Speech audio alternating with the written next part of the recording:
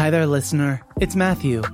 You've come looking for an episode of the Children's Book Podcast, and you've found it. Hooray!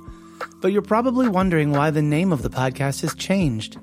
After 8 years of doing the Children's Book Podcast, I began a new career as head of podcasts at A Kids Company About, where I now oversee a podcast network dedicated to producing original content that talks up to kids, centers the things going on in their world, and engages and challenges how they see the world and themselves. All of the episodes of the Children's Book Podcast are still here. But now, if you're subscribed, you'll get new episodes of Worth Noting, a kids podcast about current events, hosted by me. Something for you and the young people in your life to enjoy together. Enjoy this episode, and I hope you'll check out Worth Noting and other podcasts from A Kids Company About.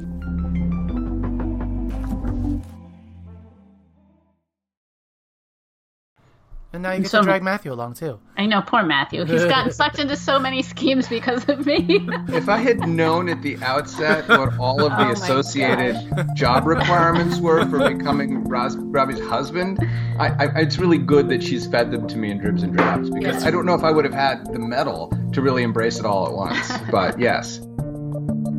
My guest today said one of my favorite things ever during interview. Quote, "As I wrote the book, I had to figure out what was going on." How about that for a sense of discovery and risk and adventure in writing? Am I right? This is the Children's Book Podcast, episode number 467. I'm your host, Matthew Winner, and today I'm joined by Matthew Swanson and Robbie Baer. Matthew and Robbie are married. They have a family together, but they also share a lot of creative pursuits, namely, for the sake of this conversation, making children's books. The Real McCoys, their debut middle grade novel, released last November, and its sequel, The Real McCoys, Two's a Crowd, comes out in November of 2018. Of the main character, Moxie McCoy, Matthew says, quote, "She believes everything she thinks so profoundly that it doesn't really matter what anyone else thinks." I hope by now your interest is as piqued as mine when I first read the back matter for this series. Thank you to our sponsors, Gallery Nucleus and Storyteller Academy, the Highlights Foundation, and Viz Media for helping make today's episode possible. And now, please welcome my guests, Matthew Swanson and Robbie Baer, the author and the illustrator of The Real McCoys. Well, welcome to the podcast, Matthew Swanson, Robbie Baer. I'm excited to talk to you both. We are excited to talk to you. We're trembling. It's an honor, and we're very excited. Matthew's trembling. I've got myself pulled together. I'm just cold. I'm too near to the air conditioner. Wait, but can I let me for real just have a moment of honesty up front and just say I actually was quite nervous about talking to you today, and I think it's because you live so close to me. Like, we haven't met in real life yet, but it was that feeling of like, no, I could actually really see these people, not just, hey, maybe we'll run into each other at a conference. No, it like will be. We might it show will up happen. on your doorstep. Yeah. Yes. Yeah. No, we'd like to. You're in a precarious position, and I think you should behave accordingly today. Yes. I think more of all of those childhood feelings are coming back of like, I need them to like me. Oh. You really need to start driving us away now. I think that's what your plan should be. Because we will show up, and we will, commandeer your life. I mean, we've decided to give you the benefit of the doubt for now. So as long as things go okay, I think it's going to be all right. Well, I appreciate your grace and kindness. Yes, and, sure. I'll look forward to proceeding through the next 25 minutes with you. Okay, so before we go into your writing, your books, why don't I just back up a little bit and ask each of you to introduce yourself for those people listening that might not know you yet. So, Matthew, you want to take a shot at introducing yourself to everyone? Sure. So for the purpose of today's podcast, I am an author of children's books, middle grade books, and picture books. But I am also a communication strategist who spends half my day creating view books and other materials for higher education, for colleges and universities to recruit the students they recruit. I'm an on-pause independent publisher. Robbie and I run two small presses that over most of the past 12 years have put out about 70 books that we have written and produced together. Right now I'm focused on our trade stuff, The Real McCoys, our middle grade series, and picture books, but we both still have that urge and want to get back to it when we can. I am in the summertime, a commercial salmon fisherman. This is where we go. It came up. I'm so glad. This is where we jag slightly dramatically to the left. Here's a warning to anybody out there who's considering marrying Robbie. Don't do it. That one of the requirements for being Robbie's husband, in addition to having 4 children, is spending every summer wearing rubber pants in the Bering Sea, pulling sockeye salmon out of 100-yard gill nets with your hands. Now hold on. No, He's misrepresenting the job slightly. How's this? Because he only did that for like 8 years before he got ousted, and we had children, and he became the Tundra nanny. I mean, which is really quite a Tundra promotion. nanny. Instead of getting up in the wee hours to jump into the water, I get up in the wee hours to chase away the grizzly bears, make fortifying tundra snacks. This is also a misrepresentation. You have never chased away a grizzly bear. I think I chased away a grizzly bear. My very presence intimidates the grizzly bears that walk around our compound at night. But moving feral aroma chases away the grizzly bear. I mean, here's the thing. There are no showers in our part of Alaska. Mm-hmm. We occasionally get speak to the truth here. swab the I'll leave the details out. We don't stay very clean up there. But my other various identities, I am a misunderstood celebrity portrait artist who has a book of my own celebrity portraiture that others like to mock and puzzle over. I am the father of 4, and I am a recovering poet. I spent most of my adolescence believing I was the great next American poet. I had my Breadloaf anthology under my pillow at night. I produced a sizable, maybe 2 inches thick folder of rhyming poems that is titled Poetry and Other Pastries that is currently under lock and key. Oh my goodness, I've never seen this. I will not let Robbie read it because I've never even heard about she would this not until love me today. anymore. I won't let myself read it because my self-esteem would plummet. Let's just say I'm glad I discovered prose. Oh, I'm glad you discovered prose. These are the too, different I'm facets really curious about the poetry of my Wait, identity. you have to tell the one true thing about your poetry. My college application essay was a 4-page essay in rhyming heroic couplets that did include an invocation of Zeus. And why that college let me in. I was such a pretentious blowhard, in addition to being a bad poet, that anyway, that is what I struggle with every day. I wake up and I have to decide which one of me to be. And usually the answer is all. So, all right, Robbie. All but the poet. So, no, I'm still the poet. I suffer. I suffer. Suffering. Okay. That's good. It keeps you in your place. All right, go ahead. So, Robbie, aside from marrying this guy, what other mistakes have I made? Wait a second. So my story is that I'm an illustrator, and for the most part, I'm illustrating books. Books with Matthew. I've never illustrated books for anyone else or with anyone else. I insist on illustrative monogamy. Yes, I'm totally monogamous. Yes. Although I have done some editorial work for newspapers and magazines. Yeah. But that was just a dalliance, Matthew. It's okay. I'm still your gal. Okay. All right. Good enough. So that's my illustration life. I'm a commercial fisherman. I'm the one who actually does the fishing because I'm a little bit Tougher, stronger, quicker, smarter. I'm just a more better well-trained. looking. I'm just a more well-trained fisherman. So I do the fishing in the summer. What else do I do, Matthew? You are the one who keeps also track of what I suffer do. the company of our many children. Yes, I do have 4 children. And Robbie, I will say, is a devoted community activist that is working with a group of other parents in town to bring attention to the funding system, getting support for our schools, increasing awareness and knowledge, and really devoting her energy to doing good for our community. Aww. Sorry. That made me sound like a good person. You are. Way to fight for the schools, Robbie. Yes. Yep. Robbie, where in Maryland are you all? We are on the Eastern Shore, which is the sort of the part of Maryland that is between the Chesapeake Bay and the ocean. Yeah. And therefore, it is away from all of the civilized parts of Maryland, I would say. So we're in the middle of lots of cornfields. We're quite uncouth. We're like St. Mary's, not St. Mary's, is it? We're in Kent County. We're near St. Well, we're north of St. Mary's. Okay, but that general direction. Yeah. We're sort of in the sticks, is the point. Yes. We're very rural. Yes. But we live in a charming historic town named Chestertown. Come to you need to come Chestertown. visit. Yes. It's super Chestertown. Yes. We learn about Chestertown with the Tea Party. There you Yes, go. Come It is see us, historic Matthew. town. Very good. I will have to travel with fourth graders to see you one day. Well, lovely that you're both able to join me today. I really appreciate it.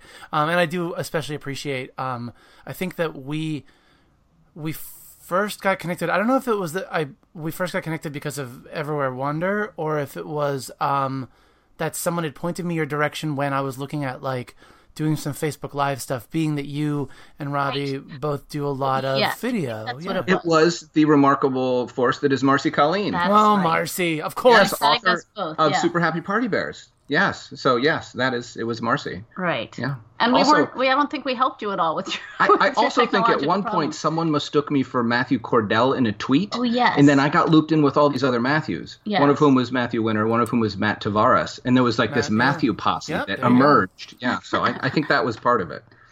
Well, that's not an awful group to be in. No, There's not a whole lot of us Matthews.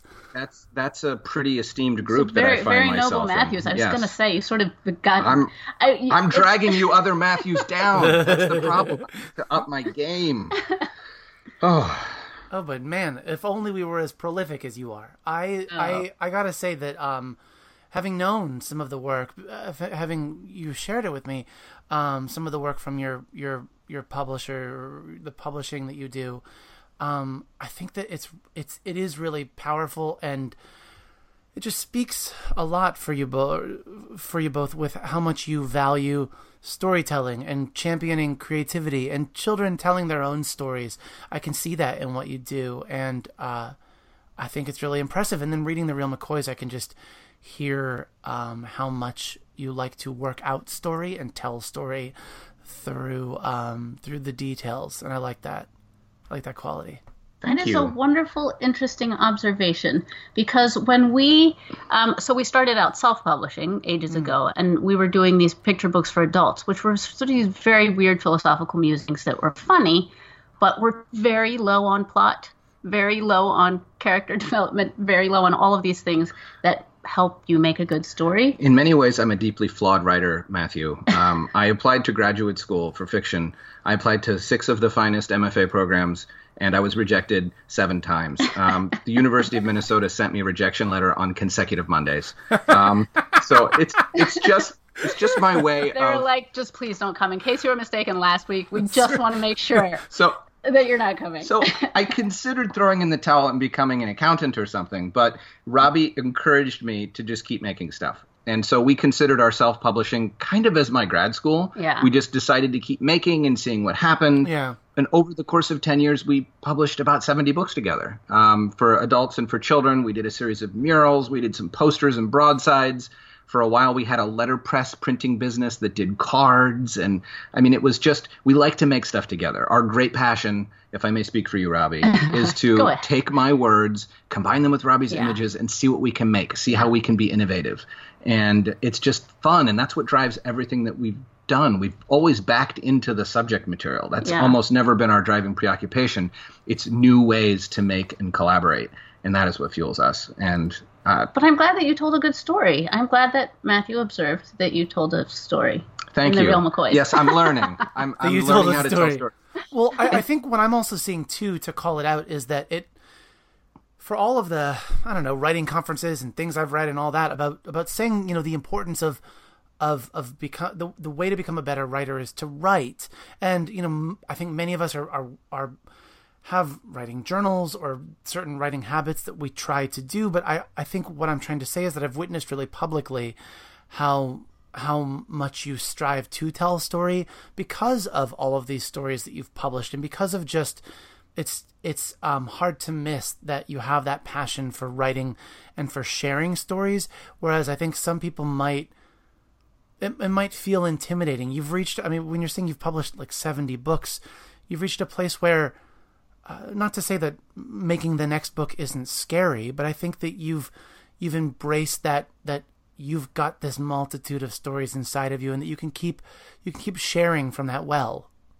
Yeah, I worry about the day. Well, I don't actually worry about the day when Matthew runs out of stories, because he's had a pretty good streak going for the last 14 years or however long it's been. The way we do it is that I write about 10 times more stories than we publish. Believe it or not, he's written more than 70 stories. I bring them in a pile to Robbie, a pile of manuscripts with a beaming smile on my face. I'm full of hope. And I say, Robbie, please bless me with your discernment. And then she thumbs through it and she writes big red X's over almost all of them. But the ones that rise to her level of worthiness. And I know that if Robbie doesn't feel in her bones that she wants to illustrate something, it's not going to happen. So it was really exciting to me, getting back to the real McCoys, when I tapped into this voice that she felt so connected to. Yeah. And we both knew we really wanted to make something. And we knew we wanted to illustrate it in a way that we thought was really valuing the possibilities of words and images coming together. So we liked it as a book, not just where I would write a book and Robbie would throw some spot illustrations into, but that Robbie would be the co-author of this book. Correct. That It's really, I mean, to say that it's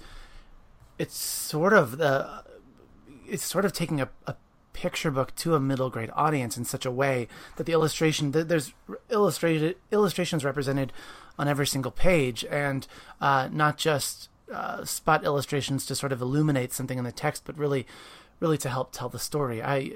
To say that you brought a stack of manuscripts to Robbie, I feel like, but then Robbie made like 3 million illustrations for the book, right? And then there's a sequel. That's why I was like, wait, we can't record just yet because you've got way more for me to read. But and I'm happy to say, just while we're talking about that, there's a sequel to the sequel. So book 3 is written. Robbie is illustrating it right now, and that will come out a year from November. So it's a series of 3 right now. Well, let me back up, and Robbie, I wanna ask you about getting into illustration, but before we do that, why don't we get into the real McCoys? And I'm going to ask you for a little bit different perspective. If this was one of these books, which I assume it is, that was in Matthew's gigantic stack that would later be red X'd, could you tell me what, in reading this, how did it speak to you? What felt like it stood out? And then really for those listening, just what is this book, The Real McCoys? Well, so the book itself is the story of Moxie. The heroine is Moxie McCoy. She's a 4th grader, and she is a detective. Now, she fancies herself like an excellent. She's full of vim. She believes everything that she thinks so profoundly that it's sort of irrelevant what anybody else says or does. So she often jumps to conclusions. She's brassy. She has no shame, like walking up to somebody and saying things. I love that about her. But she's missing a huge component of the mystery solving game. And so she has recently, just before the book starts, her best friend and partner in her mystery solving business has moved away. So she's suddenly discovering that she doesn't have all of the chops to solve mysteries. And in fact, she is missing quite a bit. So she ends up teaming up with her little brother, who is a 1st grader, who's very thoughtful, very slow, very cautious, very observant. So what we didn't realize until after we started talking about this book is that Matthew is very much a Moxie, and I'm very much a Milton in many ways. So I think part of the charm of this book for me was seeing a collaborative, seeing 2 people working together closely and sometimes being at odds with each other and working things out and finding the value in sort of broadening what you can do by working with somebody else.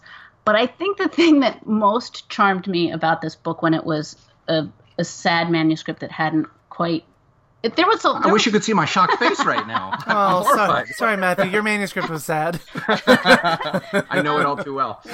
So in the first version of the manuscript, there wasn't a best friend who had disappeared. It was just about Moxie.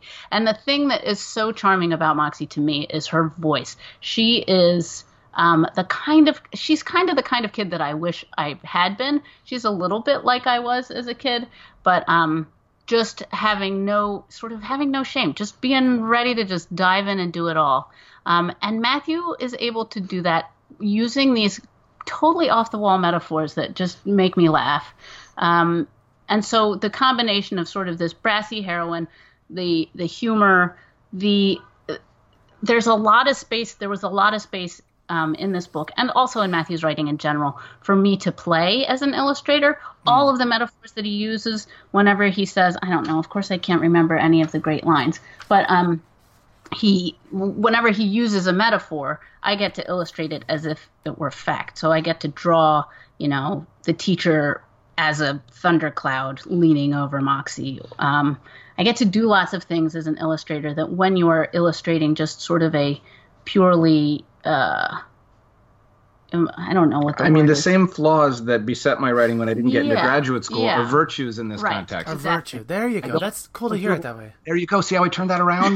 No, but I don't do a lot of describing. I Yeah. don't do a lot of character development. I really need Robbie to fill in what writers usually do. And by giving that job to the illustrations, it's a much more integrally combined prospect. I think Matthew wants to say something. Oh, I just wanted to make one quick observation. go ahead. no, please make an observation.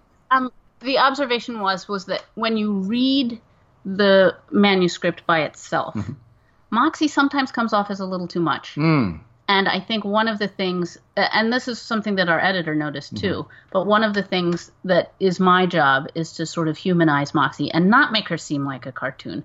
And in many ways, there are a lot of quiet moments in the book where Moxie is she's not feeling self-assured, and she's feeling sad or lonely or left out. And those are the moments that I can really work that don't really come across quite as much in the writing because of the way Matthew writes. Yeah. So I think I was able to round her out a lot more, which is I agree. I'm glad you said that too, because again, now that we've hit on it, I can't stop thinking of it as like not a grown-up picture book, but as an expanded picture book, because to think of Matthew sort of leaving all these spaces for the illustrator to interpret, that's a very picture book thing to do, right? And I'm not trying to force this analogy, but there were plenty of moments I felt, Robbie, where like in illustrating a picture book, you really slowed down the words for us. One of the advantages of having illustration on every page is that you can pace us, you can control the way we read, which is not something that middle grade readers are accustomed to. Even when we have a spot illustration, perhaps, so many people that come on this show, and myself included, talk about reading a novel when I was a kid and ultimately just like flipping through to what those spot illustrations were to come. Right. And trying to guess at like what the story was to come or whatever, or not finishing it and writing my book report and just making assumptions based on the spot illustrations. But you do control so much of the pacing in this, and that is, I don't know, it feels like quite a dexterous task to perform on a novel of this length, to be able to direct us, the reader, in how to read. And now a word from our sponsors. The Children's Book Podcast is sponsored by Viz Media. Viz is excited to announce that Pokemon Adventures, the most popular and longest-running Pokemon comic, is now available digitally. Visit viz.com/Pokemon to read a free preview of the beloved All Ages series. That's viz.com/Pokemon. A special thank you to our friends at the Highlights Foundation, who host intimate and inspiring workshops for children's authors and illustrators. The Highlights Foundation offers more than 40 workshops each year for adults interested in writing and illustrating for children and young adult audiences. The workshops are held at their beautiful retreat center in the Pocono Mountains of Pennsylvania. You can also visit their campus for an unworkshop and have your own creative retreat with cozy, private lodging and 3 meals a day. Come alone or bring your critique group. You're sure to feel inspired. Register now for Getting to Know Your Novel. Spend 6 weeks with the online course, then take a month to work on your novel and finish the course with a retreat at the Highlights Foundation. This online, in-person course gives you the time and teaching you need to really get to know your novel. Check out highlightsfoundation.org for details. Matthew, I also wanted to jump in to Robbie mentioning that sort of your Moxie and she's Milton. First, I couldn't help myself thinking, I wonder if Robbie also looks like an owl, because that was the comparison that stuck with me the entire read. So Milton looks like an owl. I even marked the page. to read to people for the sense of the voice, but your voice as Moxie goes so quickly. It feels so perfect for her to be a detective, because Matthew, it feels like you're really showing us her brain just processing things so fast that sometimes it sort of processes incorrectly, makes the wrong assumptions, but yet it is just persistent and fervent and energetic. And I like that quality a lot. Thank you. Do you mind? Yeah. Do you mind if I read to you all? Sure. Is that okay? Oh my gosh, yes. Please. And then please jump in. I want to hear more. But just to say, and this is where the podcast format doesn't really serve us well, I'll have to just include like some interior art in the show notes or something. But this is just unlike most books that I've read. You know what it reminded me of? Bookie Vivat has this middle grade series called Frazzled. It's also like a gorgeous, heavily illustrated novel where the illustrations work in the same way that your illustrations are put to work here. And I there just aren't many novels like that, so I'm glad to see the way that you're taking this format. I'm going to read from that excerpt of Milton being compared to an owl. Okay. But this is where Moxie. There's a for those listening, there's the school mascot is this eagle or an owl. I'm saying the wrong word. Eddie. An owl. Our mascot was Eddie the eagle, I think is what my brain is mixing it up. Okay. But Eddie, this owl, goes missing on the day of this big award where Moxie assumes she's going to be getting this award. Goes missing, and so we start here. I can't help but think about Milton. I don't know if there's anyone in the world who loves Eddie more. Milton does everything he can to be like Eddie at every moment of every day, and probably even when he's sleeping. Other than not having wings or a beak or a monocle, Milton even kind of looks like Eddie.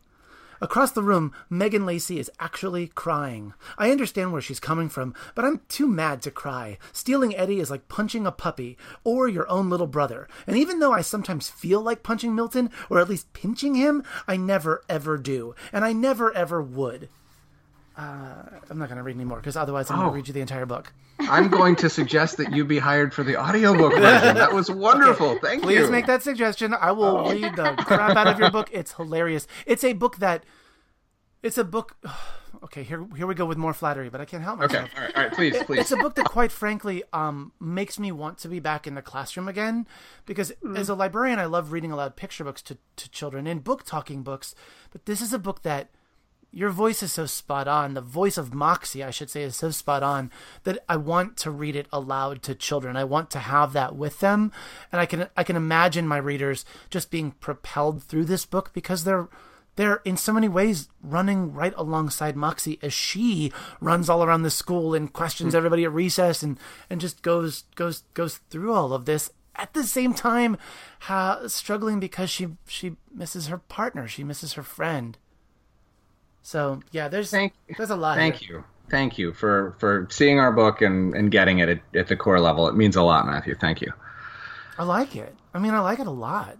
That's I am so glad. I feel like I kind of like you guys even more now that I know the book. And I think maybe another thing I'm sort of dancing around, but I should just call out is that I've watched your stuff on YouTube, and I know who you are as like quote unquote personalities. The way that anybody who hasn't met me knows me though through this podcast, and that doesn't happen for me. I don't meet other people like that, and so it was really neat reading something of this length, not just a picture book, but of this length that you've written, because I could see how the voice translates, and I really liked seeing that. And I feel like that's something that we can see in all authors if we get to know them and if we get to sort of know them more. And so that was really neat to see that connection. There is no doubt that the reason I felt such joy when I discovered Moxie's voice was that it is an essential strain of my own experience and my own expression. She moves 1,000,000 miles an hour, so do I. She jumps to conclusions, so do I. She is full She's of terrible love at mysteries. Here's a true fact. We were cleaning out our studio the other day, and I went through an old bookcase, and I found a book called How to Write a Mystery. which I bought when I decided I was going to work on this, but I still haven't read it. That is the true thing about Matthew Swanson, is I'm well-intentioned, but he is maybe the most gullible person I've ever met, which is why I tricked him into marrying me. Yes. You cannot watch a movie with Matthew. I mean, it's actually delightful because I'm all jaded, and within like 4 minutes after the beginning of the movie, I'm like, okay, I see where this is going. Matthew at every turn will be like, oh my gosh, what? How did that? Why is that happening? I can't believe. And it's just delightful. So the idea that he's writing mysteries is, I mean, it's just the greatest. So irony. I wrote this book by making something happen. Somebody steals Eddie, and then as I wrote the book, I had to figure out what was going on. So I always had to stay like a page or two ahead of Moxie. But I kept accusing characters right along Moxie of being the culprit, and then I would figure out why my reasoning was flawed, you see? So I was my own foil as I was attempting to bungle my way through a mystery. And yes, the irony of this being the genre that I have stumbled into, it's not really a mystery. It's a comedy. It's a book about relationships. It's a book about meeting other people, bringing out the best in each other. But hopefully it's funny, and hopefully it's exciting. And hopefully the mystery is somewhat gratifying to kids. Here's the thing. If I can just say what has been, and I got an email this morning. People keep emailing us and saying, this kid in my life who doesn't read books, who won't read books, won't put this book down.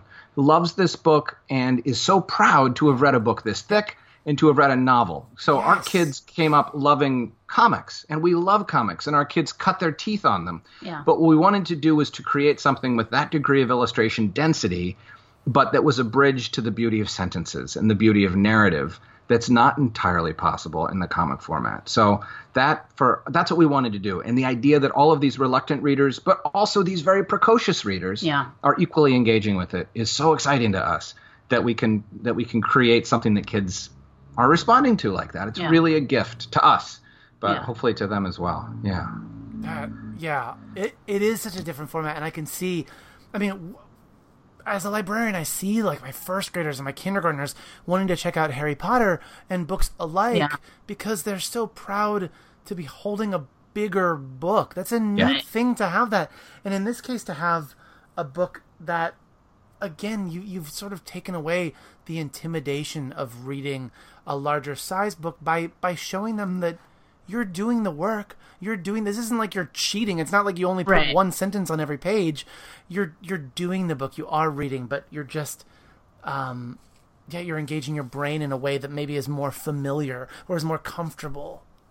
Well, one of the interesting things that I think about this format is that I do think that the generation that is coming up now is much more used to sort of multitasking with their brains, to looking back and forth between the pictures and the words, and processing it all sort of at once. When I look at the things that our children do, like while they're playing a video game and watching TV and reading a book all at the same time, like they sometimes do that, and that would make me crazy, and listening to music, and it would make me absolutely crazy because I can't process all of that at the same time. Kids seem to just absorb this book very easily in a way that, like, I showed it to my dad, and my dad's like, oh my gosh, I don't understand what's happening. We were very discouraged after Bob read this book. He was not a fan. He was not a fan.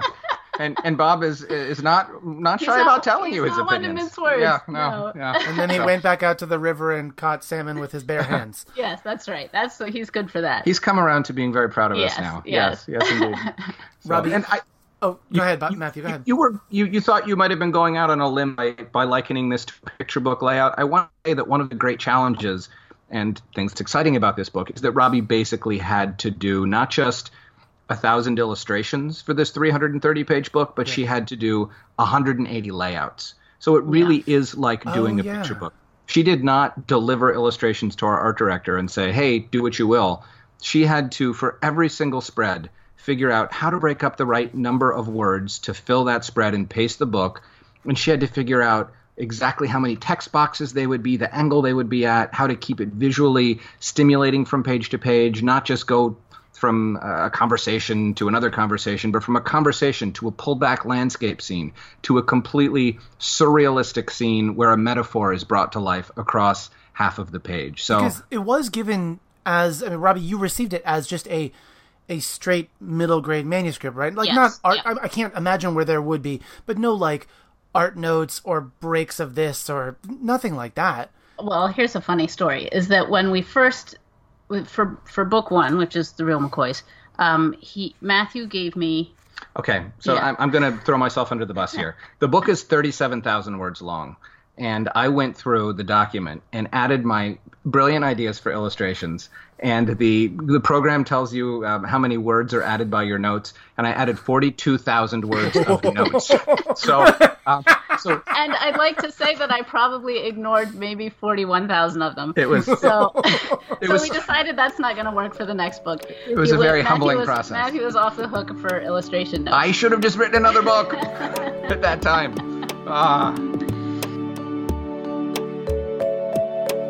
And now a brief word from our sponsors. The Children's Book Podcast is sponsored by Storyteller Academy. Learn the art of storytelling from published authors, illustrators, and editors at Storyteller Academy. Listeners of the Children's Book Podcast are invited to a free mini class. Enroll today at www.storytelleracademy.com/wonder or click on the Storyteller Academy banner at matthewcwinner.com/podcast. The Children's Book Podcast is sponsored by Gallery Nucleus, an art gallery and bookstore where you can find prints, books, and other gifts from some of your favorite children's book illustrators like John Clausen, Christian Robinson, and more. Gallery Nucleus is offering listeners 15% off your next purchase by entering in the promo code WONDER18. Visit GalleryNucleus.com to discover more or click on the Gallery Nucleus banner at MatthewCWinner.com/podcast. So he did give me a lot of, and this is the way that we've always worked.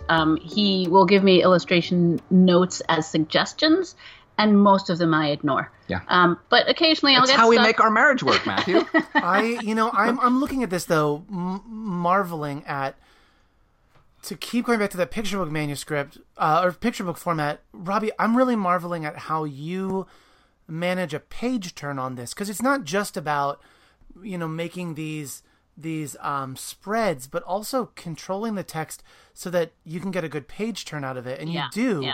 And so there's just so much going on that is a puzzle page after page to solve. And I really loved the way that your art at times carried us across the page along with the text. I think that it's possible for, especially when it's a spot illustration, for it to get distracting and for your eyes to kind of lose track of the words and want to hop down to where the art is. So for you to balance that out is just, Robbie, you're just insane. It's amazing. It's so good. Thank you. It's so good.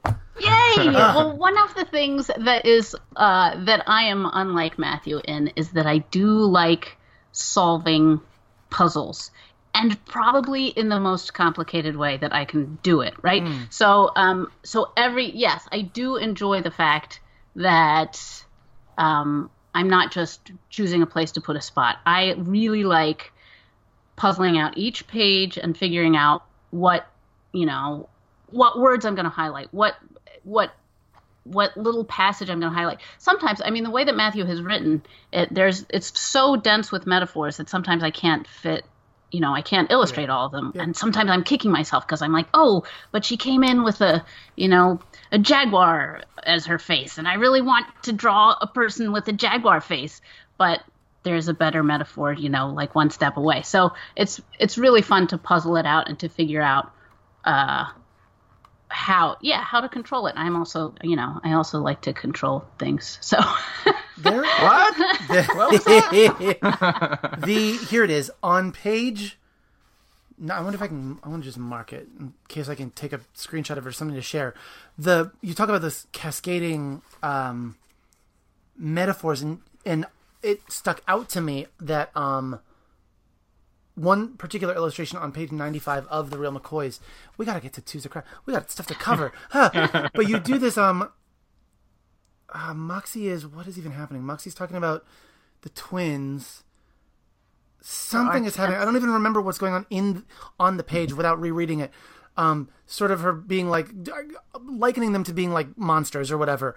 But you, as the illustration cascades down the page, you see Moxie going from like, a tetherball to two-headed monsters to like a wood chipper. There's just like, I see in a single illustration, you're tracking us through these different metaphors. It's stuff like that. That's just, it's a puzzle that you're working out. And I think I think it's really impressive.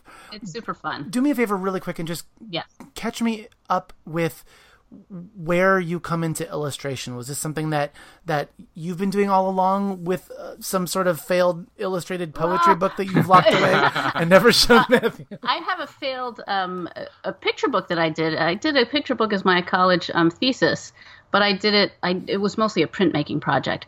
But I did think growing up that I wanted to illustrate picture books. And then, write and illustrate picture books. And I think the thing that I discovered in college was that I was actually not a very good writer of picture books. Oh. And so then I thought, it's actually interesting. This is funny. I hadn't really thought of it.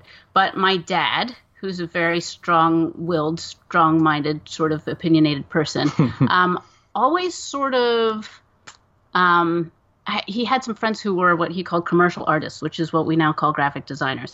And he's such a person, a contrarian, that he doesn't like the idea of making art for money. So I had this idea that I was going to become an artist, like a quote unquote real artist, a painter or somebody who's telling the world very important things. And what I discovered is that I didn't really have very many important things to say, but that I liked drawing. And so illustration was a great place. I'm terrible with a blank canvas. I cannot think of something to paint. But what's great about working as an illustrator is that somebody else gets to have like the base idea, and then you get to use that as a springboard. So it took me a long time to get around to recognizing that illustration was actually the thing that I really wanted to do, and not fine art. I don't know. I think it was a circuitous route for me. But along the way, Robbie was a museum docent, a T-shirt designer, a printmaker, a traveling children's photographer. Sticking always to creative endeavors that led her back. That ultimately I have to say, all of the jobs that I had always had some angle of creativity in them. And because of that, I think I collected lots of information and lots of skills throughout that were crucial to us being able to work together and make books together. Yeah. All of the design work that I've done in the Real McCoys is a direct, I can see a direct line from when I picked up a free InDesign disc. Back when InDesign first came out, they gave out discs, and I taught myself how to use InDesign in the closet of our apartment that I had turned into a studio. And that, I can draw a direct line from everything that I did there to where I am now. So that's cool. When it's all part of the blanket like that, that's cool. Yeah. Okay, so I'm watching our time. We're going to wrap up soon. Yes. There's going to be two things I'm going to request. Matthew, in just a second, I'm going to ask if you don't mind just book talking Two's a Crowd for us, the book 2 of The Real McCoys, for those, again, that we can anticipate the second book coming out. And then after that, I just want to know from each of you if there's something about either of these books or just anything that we didn't cover, that I didn't ask, that you want to make sure people hear before we go. I want to give you a chance to hear it. So keep that in the back of your mind. And Matthew, do you mind sharing a little bit about Two's a Crowd for us? Sure. Two's a Crowd picks up where The Real McCoys 1 leaves off. Moxie and Milton have come to an understanding that they work better together, so they've decided to form a detective agency. And they're going to work together. At the beginning of the book, Emily's best friend, Emily Estevez, receives a mysterious unsigned letter. The letter appears to be full of good, charitable, kind, and wholesome things, but Moxie is convinced that there is a nefarious plot afoot to bring doom and devastation on the children of Tiddlywump Elementary School. And Moxie is going to get to the bottom of that problem. Milton is going to help her. As you know, Moxie and Milton are very different. Soon the happy partnership begins to crack along the edges, and we have two competing detectives trying to solve the problem first. At the same time, Moxie's other nemesis, Mrs. Bunyan, her fourth grade teacher from the first book, has suddenly disappeared, has been replaced by Mr. Shine, a seemingly cheerful man who Moxie is not quite sure about because he teaches in untraditional ways. Instead of feeding information for rote memorization, he tries to draw his students into delightful self-discovery. Moxie is not having it. She thinks most likely he's up to something. So she is trying to uncover these two plots while also trying to best Milton and eventually hoping to reconcile with him. So there's a lot of tension. There's a lot of madcap. There's a stakeout. There is an exploration of the mysteries of ancient Egypt. There are a lot of things that happen in this book that I love and am so excited to share with I get to draw readers. one person as a werewolf in conversation with another person who's a piece of pizza. Yes, So, yes. Remember? I mean, I think pizza and werewolves often should come together. I guess the thing about these books that I hope that kids will take is my love of words and language. Cool. So Yeah. Moxie uses a lot of words, encounters a lot of words. I think Robbie's favorite scene in the first book is when she undergoes a spelling test regimen. Her teacher, to sort of thwart her, gives her a spelling test full of impossible words. And so in the back of the book, and also on our website, the Real McCoy's website, there's a glossary of words that Moxie encounters and puzzles through, defined by Moxie. So we really want kids, through reading this book and learning more about the Real McCoy's world, to encounter the beauty of wonderful words, to learn them, to love them, and to pass them along and use them. I love this girl driven by paranoia and questioning things. And she must hopefully, I hope for Moxie that she just sleeps so well at night, having just exhausted herself.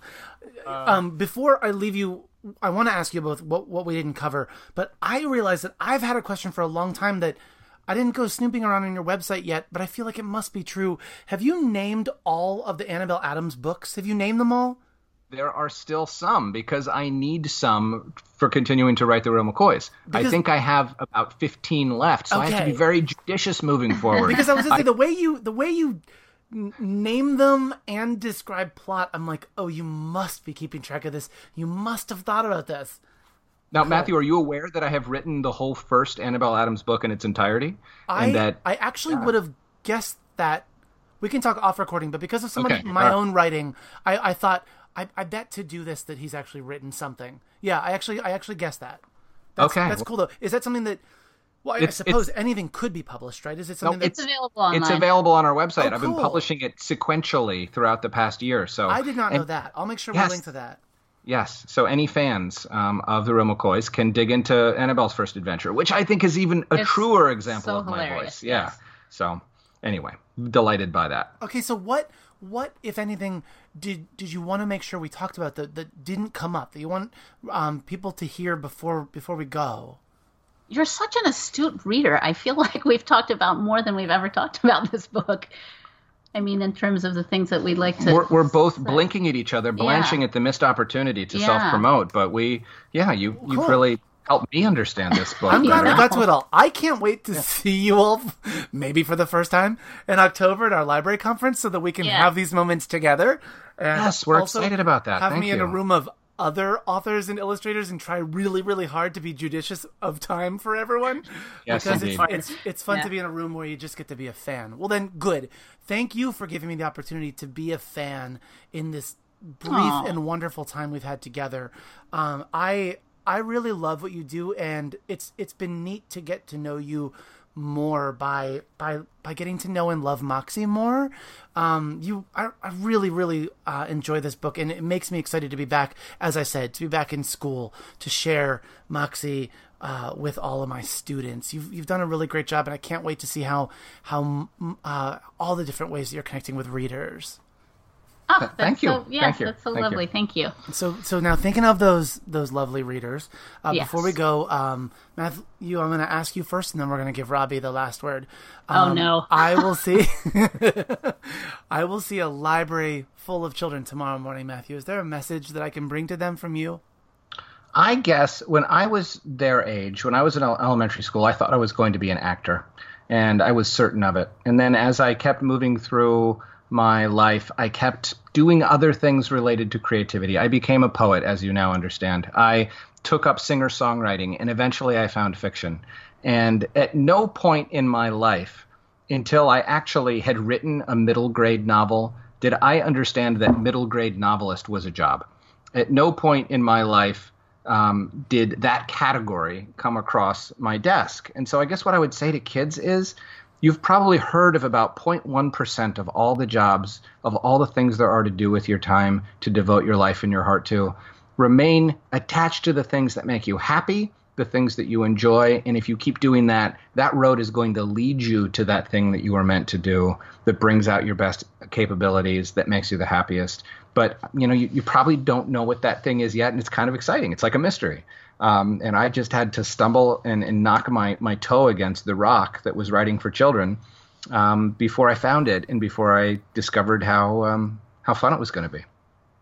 Wonderful. Robbie, same question. Matthew's so wise. You have to stumble into writing a mystery when you have no idea what mysteries are or how they work or whatever. I was just filling up inside with all of the callbacks to previous moments of our conversation. Robbie, I'll see a library full of children tomorrow. Is there a message that I can likewise bring them from you? I think... I'm not going to say it as eloquently as Matthew, but I do think that knowing yourself, it's such a terrible thing to tell children because I think it's hard to understand what that even means. But trusting your gut and trusting who you are is probably one of the most important things as you go out into the world and you're trying to figure out how to navigate life. I think if you can trust your gut and say, this isn't working, or this is working, or I like this, or I don't like this. And if you can be self-assured about it, then it will pay dividends. All of the things that this is something that my parents taught me because my mother was a potter and my dad sort of was this, he did all kinds of things. He was a jack of all trades. I think all of this external pressure to get an important job or do an important thing or all of this stuff doesn't really mean anything unless you believe it yourself. So if you can believe in yourself, the other stuff will fall into place. So I don't know. Matthew said it better. We said different things. Good job. We're different people. I've never met anybody who believes in herself more than Robbie Bear. So oh boy. That is, and that's, yes. And that's what I like about her. The most. So anyway, I'm excited that you get to go talk to kids tomorrow. Yeah. And I hope that we get to meet them at some point.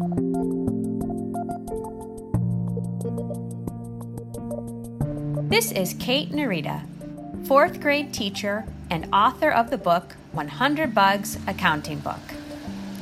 The Children's Book Podcast is recorded and produced by Matthew Winner in his library studio in Ellicott City, Maryland. You can subscribe to the podcast and access the archive of over 400 episodes at MatthewCWinner.com/podcast. Our theme music is by Poddington Bear, care of the Free Music Archive. All views and opinions expressed on the show are those of the individuals and do not reflect ideas or viewpoints of the publishers of the books referenced. Want to help out the show? Writing a review on iTunes or sharing the podcast with friends through Facebook, Twitter, word of mouth, or any other means helps reach more listeners, which leads to more content and more amazing guests. And that's a very good thing indeed. Before we leave, I want to give a shout out to all of my patrons, those folks who are supporting the podcast and helping keep the lights on, care of our Patreon page. Thank you, Jenny Sue, Amy, Kate, Darshana, Nicole, Jarrett, Mike, Link, Anitra, Lynn, Cynthia, Doug, Amanda, Ruth, Laura, Judy, Karina, Teresa, Elaine, and others who are coming with me on this journey. You are welcome to join us. Just visit patreon.com/MatthewCWinner and pick the support tier that's right for you. Teamwork makes the dream work, and each of you are helping to provide the tools necessary to make this podcast even greater. Thank you. We know you value what you put in front of your kids, especially when it comes to screens and podcasts. That's why we're excited to share a new podcast from our friends at Sleepiest, creating bedtime stories to help your kids fall asleep fast. Hello, Abby here. If you've got children and find bedtime's a struggle, I'd like to tell you about Coco Sleep, a children's story podcast designed to make bedtime a dream. Coco Sleep turns a chaotic bedtime into cozy bonding time. The stories are delivered in a pace that gently slows. Rumour has it that no one's ever heard an ending. So search Coco Sleep on your favourite podcast app and let's make bedtime a dream. That's KOKO Sleep, and I'll see you there.